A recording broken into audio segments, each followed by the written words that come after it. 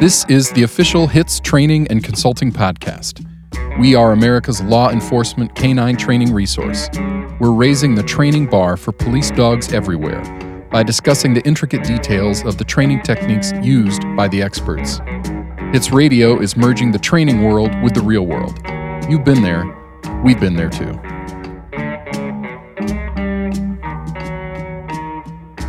Welcome to HITS Radio. I'm your host, Jeff Meyer. Today I have another one of our HITS instructors on with us today. Sergeant Jerry McClellan is going to be instructing a class at HITS in Chicago this year. So I brought him on just to talk about his background and then also about the class he's teaching. How you doing, Jerry? I'm well, Jeff. How are you? I'm doing well. For our listeners, can you kind of tell us about yourself, your obviously your background, where you work, what you do? So I'm a sergeant with an agency in Massachusetts, and I've been there for 19 years. Been doing canine for a while. I got promoted to sergeant and assigned as the canine unit supervisor as well. I've been the trainer at the agency for a few years, and like I said, almost 20. And you were a handler before you got promoted too, right? Correct, and still a handler for a patrol narcotic canine. But mostly I do the training and don't get called out much anymore. Yeah. How long have you been handling dogs now? I want to say since 2006. Boy, I should have researched myself better before I came on the podcast. Been a while. You've been doing it for a little while, though. A little while. A few different dogs, I imagine. Quite a few different. Mainly all patrol narcotic or single-purpose narcotic. Uh-huh. And does your agency did you start the unit or did it exist before you started handling a dog? It existed long before me. And now, like a lot of agencies, our EOD side has grown much more than our patrol narcotics side. We have over a dozen EOD dogs. And do you do all your training in-house, just through a trainer's program inside your own agency? So yeah, we'll go out, we'll get a green dog, and then we have our school, so we'll do all of our EDU dogs at this current moment are all single-purpose EDU dogs, and our others are dual-purpose patrol narcotic. Okay, I see. And I know you also do some kind of interesting training on the side that takes you around different places. Do you want to touch on that a little bit? I do. So I'm a master trainer with an organization called Dogs for Law Enforcement, DLE, and we have seminars throughout the nation. And we were just in Iowa at Camp Dodge, which was a great seminar. What an amazing facility out there. Great host of the Iowa National Guard. And down in Texas and Alvin each year. And we're going to be moving to Michigan and Louisiana. And so it grows and keeps expanding.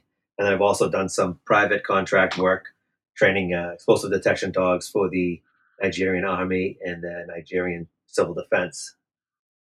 So how did that come about? Nigeria is not, that easy, I imagine, to make contacts with, is it? No, it was quite interesting. A company in California hired a company in Texas who hired me to go to Nigeria, and it was quite an adventure. I'll tell you, the first time was a little hairy, and the second time was a little bit better. How long were you in Nigeria then the first time? I want to say it was a month and a half, 2 months the first time, and the second time was for a month. Yeah. Give me a couple takeaways from that. I think that's a pretty unique experience. I got to say what was impressive is, compared to the United States military, where we have larger funding and resources, and just seeing the minimal amount of equipment and gear the soldiers have, and just their tenacity. I mean, they were talking about they're fighting up north against Boko Haram, and they're getting in firefights where they're running out of bullets. Wow. And Boko Haram's coming at them with more ammo, more weaponry, and that's quite a uphill battle when you're not getting supplied properly. Yeah, I've heard that from a lot of people who have been in that region and some of the other regions that are pre-challenged. That's always seems to be the takeaway, is the dedication from the either the cops or the soldiers are dealing with is pretty extraordinary. Quite impressive. I was very, very impressed. Made some great friends over there, and just truly warriors. Yeah. Kind of frustrating sometimes then when you see, some agencies here where they basically have anything they could ever need plus a lot, and handlers who give 50% effort. It's kind of frustrating. Yes, and I always say it's quite different training explosive detection handlers when you have IEDs going off around you. You can hear the blast off base. they're very, very focused, and Yeah. they're paying attention to what you're telling them. Yeah, I had the opportunity to do a thing through Utah Post where they brought in people from Iraq, the generals from the different agencies from Iraq, and it was just to teach them about all the different capabilities that they could do with police dogs. So they were there for about a week, and Wendell Nope had several of us come out and do some different classes, just showing them all the different capabilities. And I remember I was explaining that, a good use for a bomb dog is also to be able to find guns. And one of them, through the interpreter, asked without, there was no joke about it. No, it was just an everyday question is, could they also find rocket propelled grenades? I said, well, luckily I have no idea. I don't want to ever have to find out. We're not seeing too many of those currently in Colorado. Yeah, but it was just for them, it was a regular question. I thought, man, I remember laughing, thinking, tell me about the bad neighborhood you work in somewhere. So at HITS, you're teaching a class. You want to talk about what you're going to do there? So teaching a class, training for the right reason. And I've been teaching it, taught it last year and modified from a class I taught a few years ago at HITS. And what was interesting is I've obviously been around you guys for a while and never really wanted to stand in front of a few hundred people and teach because I'm very sensitive to feedback. But through obviously trying times after 9/11, there was a lot of funding for training. Obviously, after the Boston Marathon bombing, there was funding for training. I had an opportunity to go to a lot of training, a lot of seminars. And certain seminars I'd go to, and I've always believed, there's a million ways to train a dog, more than one way to do a certain skill.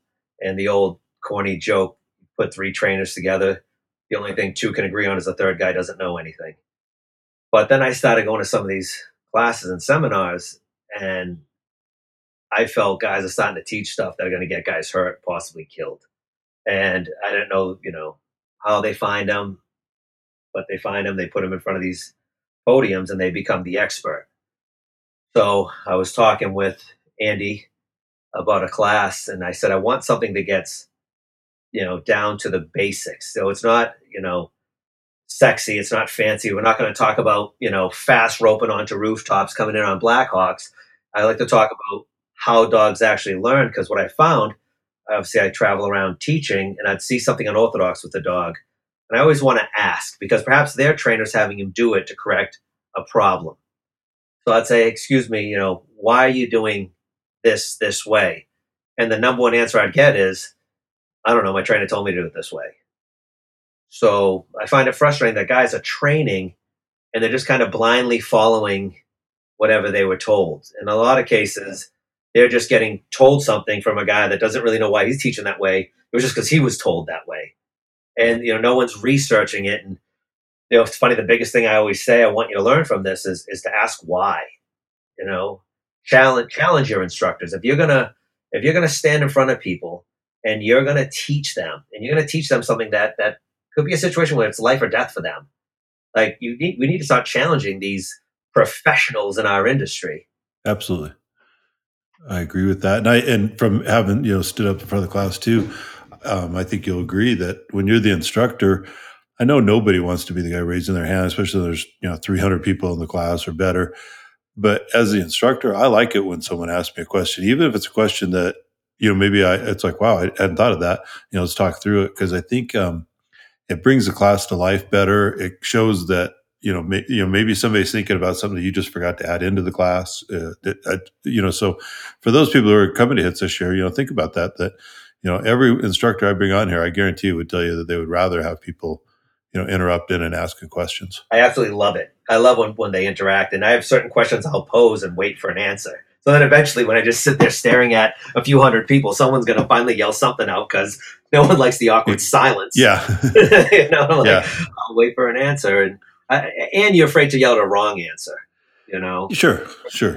And I think sometimes people are intimidated thinking, well, I don't want to seem like I'm being disrespectful or challenging somebody. But I think, anybody that we have instructing has been doing it for a long time. And you can ask me anything. I've got thick skin and I'm sure you do, so, like all our instructors. So ask away. And if, and there's been a few times where I've taught things and I said, I don't know, but let's, I'll find out, So I think it's like you say, it's healthy to have a little skepticism, no matter if it's a big event like HITS or if it's a weekly training session where someone's talking about something. But I think you should always kind of understand the why behind what you're doing. I agree with you. I think that's the key thing. And I tell them, and I always say, never stop learning and give everyone the benefit. And I always open up my class where I say, you can learn something from everyone.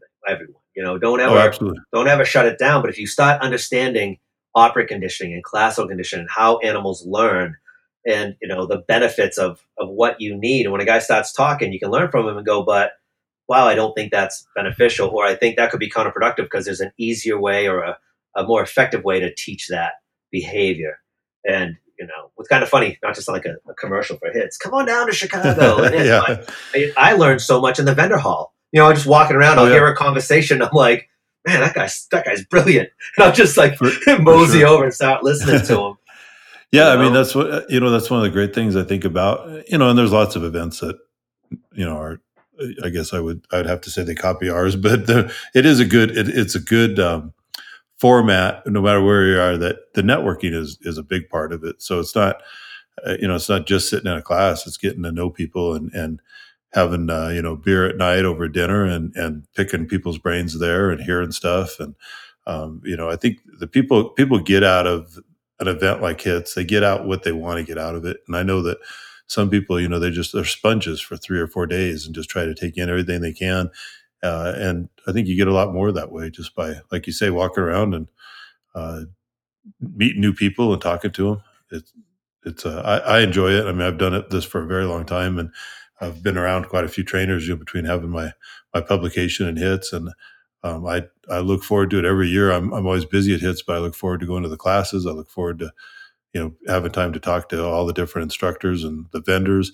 The vendors are a wealth of knowledge. So some of the vendors truly, they sell a product and they really don't know what we do, but they know their product really damn well. So there is knowledge there. And then there's a whole lot of really, really good knowledge in the vendor hall about dog training. I'll throw one name out, Mark Hines from Kong. People will come by, and he always is very generous and gives out lots of Kong products. But I'll tell you, when you talk to the guy, he knows dogs. He's trained dogs all over the world, and he's one example of taking time in the vendor hall and talking to the vendors. You probably will learn quite a bit too. A lot of times, I'll help Mark carry his stuff in just to talk and pick his brain when it comes to animal behavior. It's like you said, I could sit there for days listening to him.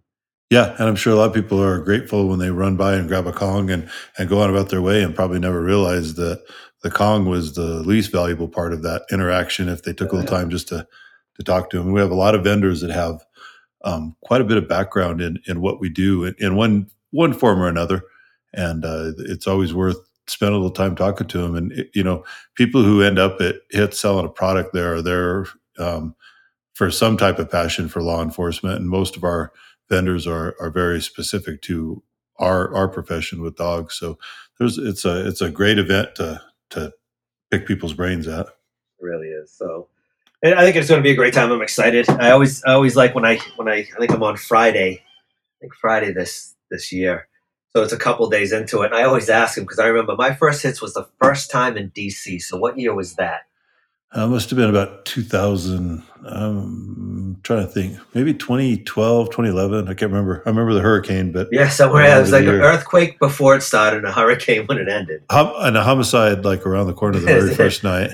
So then an earthquake. Yeah. I went there, and I just remember my head. I felt like my head was going to explode. So I always ask guys when I start my class, it's Friday, so you have a couple days under their belt, however many classes. I said, whose head's ready to explode right now? Yeah. And all these hands go up because it's just, it's It's sitting in a class, no matter how passionate you are about it, 3 days in a class is tough. And, that's why we try to do a little bit longer breaks, let people get up, stretch their legs a little bit and kind of clear their head. Because the knowledge you get in though, because it's such a diverse thing. And I remember my second HITS, I brought the notebook, and of course I'm young and arrogant. Now I'm just, I guess, old and arrogant. But and I said, I wonder if I'll need a notebook this time because I've already been to a HITS. So that, of course, made me an expert. And man, I took more notes the second time I went than the first time I went. Yeah. And there's so much knowledge, and I hope guys get involved in the classes. I hope they do ask questions because I hate just sitting there and I throw something out and it's always tough. I think once you get a couple of guys talking, and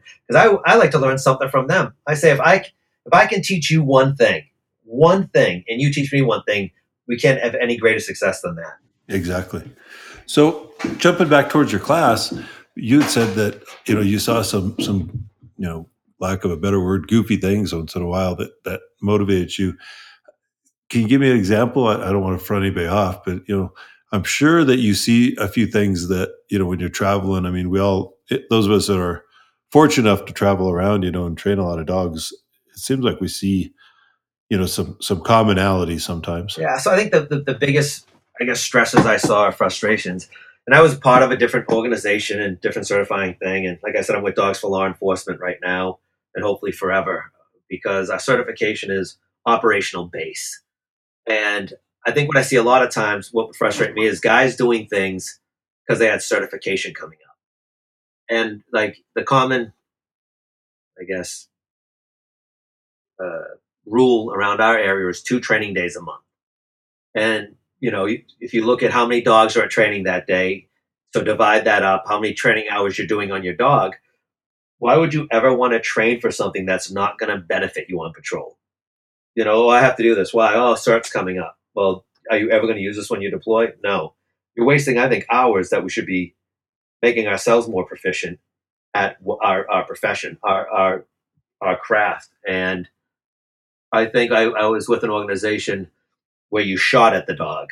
It was the coverage test. And I said, the dog doesn't understand the concept of a bullet. Like if you shoot at me, that's a coverage test because I have the concept that that's a weapon. There's a projectile coming out that could kill me. To a dog, it's just a loud noise. And I watch it and I said, okay, so you're teaching him to go bite the guy that's shooting. Yeah. So exactly. When there's a shooting and the cop is closer than the bad guy that shot, the dog's going to attack the cop, so we teach like neutral to gunfire. I'm a big proponent of that. It should just be a noise to your dog and he should be neutral to it. Absolutely. And I agree. It's disappointing that there's still organizations that do that. It is sad. Now when they go, I'm testing his courage, I go, it's like hearing a car crash next to him. He doesn't understand you're shooting at him. I mean, I hope the guys will look at me like, I'm like, oh, whatever, do what you want to do. It's funny. I had that same conversation one time with somebody about that. And the guy said, well, the thing is that it's not just a loud noise. When bullets go by you, they whiz and they hear that. And I said, well, are you shooting real bullets at your dog? He said, well, of course not. They're blanks. I said, well, I guess we don't need to discuss this anymore. Yeah, exactly. You just wish him well. Have a great day, sir. Yeah. I'm going to go train somewhere else. Yeah. So that was a big thing. So what I really try to drive home is, aspects of training, analyze, what you do. And you should really focus on that. I joke around about, guys that'll come up and it's like, I always feel like a guy will come up to me and go, I heard these guys have a helicopter. Can we get in a helicopter? And I'll look at him and say, you can't out your dog. Exactly. So once we master you outing your dog, I'll work on getting you a Black Hawk. How about that? Let's see what we can bring in. So I couldn't agree more. I've seen, as you have too, like when there are people who go to like a SWAT dog class or something and they're rappelling, but they also can't, just do a simple verbal release. And I was thinking, maybe you should do what you might need to do because you'll never rappel with your dog. So and just I say, like, you have to hammer those basics and you have to hammer them. And I always say you want to train it until you're sick of it and then train it more. Exactly. You and I are on the same page. Like think about a car stop. And I'll say, okay, well, how many times do you do a complete scenario, come up behind the car, stop the car, guy comes out, pop the dog. We do it. We've done that. Okay, you've done that. How many times? If you're thinking about statistically, that's what happens, then you should train that. Or if you do a tremendous amount of building searches, B&Es, you should really be beyond proficient at B&Es before you're worried about rappelling and going in helicopters. So let me throw a little bit of a curveball question that you and I didn't talk about, but I'm sure you're up for it. Is we're talking about different training around the country and different training that you've done in Nigeria and stuff. So I've had Jeff Barrett on, and we talked about common mistakes with patrol dogs. Andy Wyman talked about common mistakes with narcotics dogs. So I'm throwing a curveball at you, so hopefully you got a few. But what's a common mistake you see around either here or even Nigeria? It's legitimate. They're doing the same thing we do with explosive detection dogs, either their training or their their selection, their handling, anything that they've seen the little bit common thread that people could get a takeaway from? I think in the United States, not doing a full scenario. So I always say what I think is interesting, and God, not going to come to my class now. They're gonna be like, I already heard this guy on the No, on the there'll be plenty. podcast. But I always say, and this actually goes for a single purpose narcotic canine and a single purpose explosive detection canine. Uh-huh. So I'll ask them, these are at hits. You're talking about guys that are deployed. They're operational. They're on the street. Yeah. They're around bad guys. I'll say, who's affected an arrest while maintaining control of their canine? And they haven't. Yeah. And I say, so think about this. You're a bomb dog, and you're deployed in Colorado, and you have a suspicious package call, and you're walking up to it just to run your dog on it, and a guy jumps out, and it's go time, and you've never trained it. You've never effected an arrest of a suspect while maintaining control of your dog. And so what do? So guys have to start thinking. If you have to start thinking in that situation, now you're behind the curve. Your brain's trying to process the situation and how to handle it. You have no muscle memory. You have no contingency plan of how to handle the situation. And I think that's a big downfall we have, especially with single-purpose narcotic dogs. I mean, in the situation they're going to. So now you have to process. Do you drop the leash? If you drop the leash, is your dog going to run away? Your dog starts running away. Where are most handlers going to track their vision to? Their dog. Man. Their dog running away. Now your eyes are off. The most lethal threat in your life right now. It's in our nature. We're going to worry about our dog. Now my dog's running away. So I think when I talk about that scenario, I'll tell guys, say your next training day, throw out a suspicious bag call.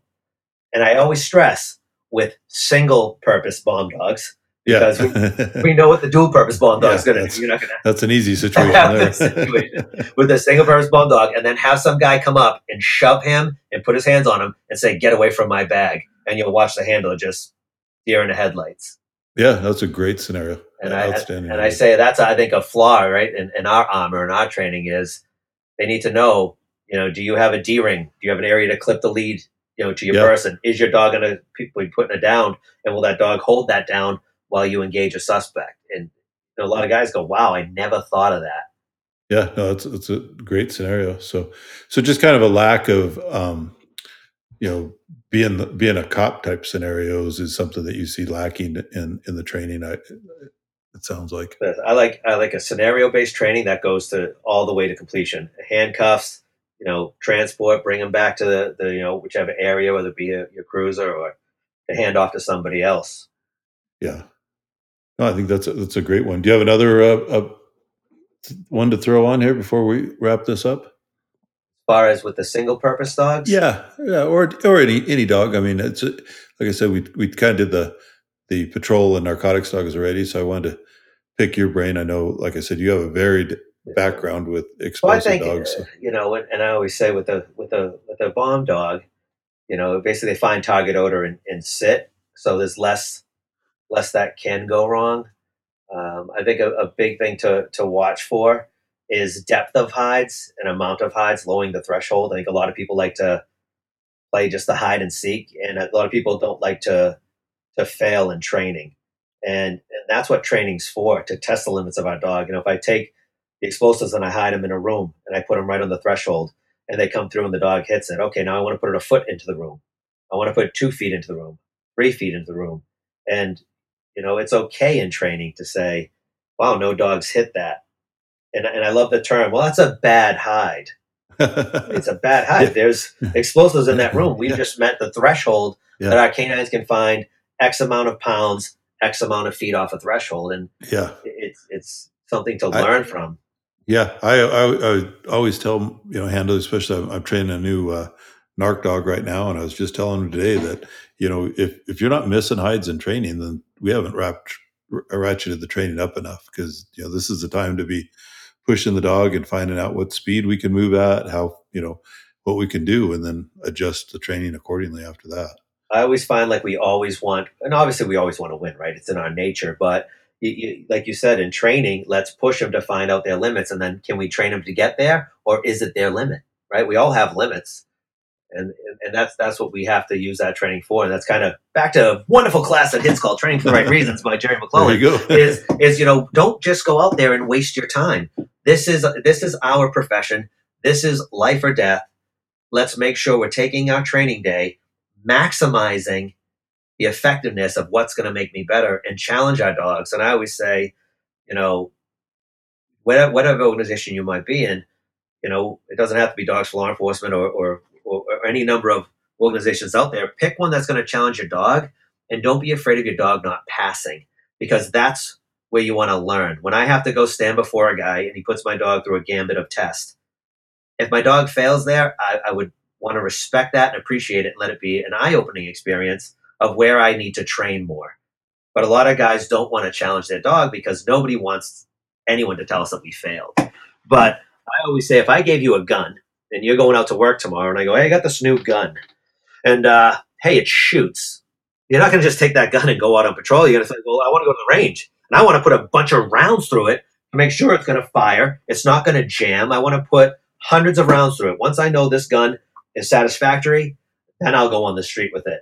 But you gotta go through a short school or get a dog, and they're like, I got a police dog, I'm going to go out on there. I'm like, well, have you had a third party evaluation of that dog? Have you tried to certify with other, agencies and challenge the dog? A lot of guys are like, well, no, I'm all set. It's he came certified. And we have to start challenging our canines, challenging our instructors. That if you want to be an instructor and you want to be a professional, challenge them. Sure, I agree with you. I absolutely agree with you. Challenge, spend that, if you got that precious training time, I agree with you. Make it actual training time, not just hide and seek, or not just something so you can fill in your training sheet and show the sergeant that you did a certain number of hours of training. Those teams, when we run across those across the country, the people who do that are very, very easy to pick out. The people who are doing the minimum. So yeah, you spot them a mile away. Yeah, they're the ones who, when we're doing challenging scenarios, are usually the ones that are in the back, hoping that they don't, we run out of time before we do their scenario. So I enjoy being around the handlers, whether they're young or old, that are the ones who are pushing themselves and not at all embarrassed that their dog doesn't do everything perfect, because I think that's how you get better. That's what training's for. Identify where I need to train further, and if I'm doing something great, I know I can minimize my minutes spent on that, maximize my minutes on another skill. And and learn from those people. We had Mike Gritland was in town about a year ago doing some stuff with our state association, and I know Mike quite well. And at the end of one of the training days, I had my dog out just because he'd been in the car all day, and I just ran a couple of quick hides just to give him some exercise. And I told Mike, I said, hey, challenge me, knowing that I'm going to get challenged here in front of, the person I really respect, but I wasn't at all embarrassed to do it. And yeah, he set up a scenario that it had happened to him in a time and humbled him. And it sure as hell humbled me. He took my own wallet and put my wallet in the training area. And if you haven't done that, it's pretty humbling, because is it realistic? Maybe not. But I tell you what, I would have bought it all day long. My dog went to the odor and did everything that he would do on an odor, and went to final, and he's like, hey, that's your wallet. So really, it was an odd thing, but he said someone did it to him when he was selling some dogs, I guess. I can't remember the exact story, but it was a humbling thing, just to show that,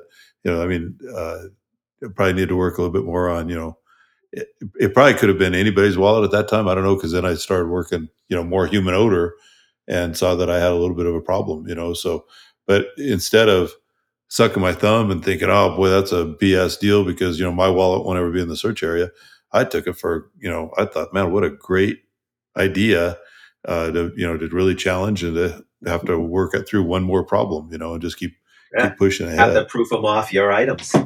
Yeah. And I think when you proof off your own items, it'll be easier to proof off somebody else's, freshly touched items. So it made me think what you just said, how something that happened to him.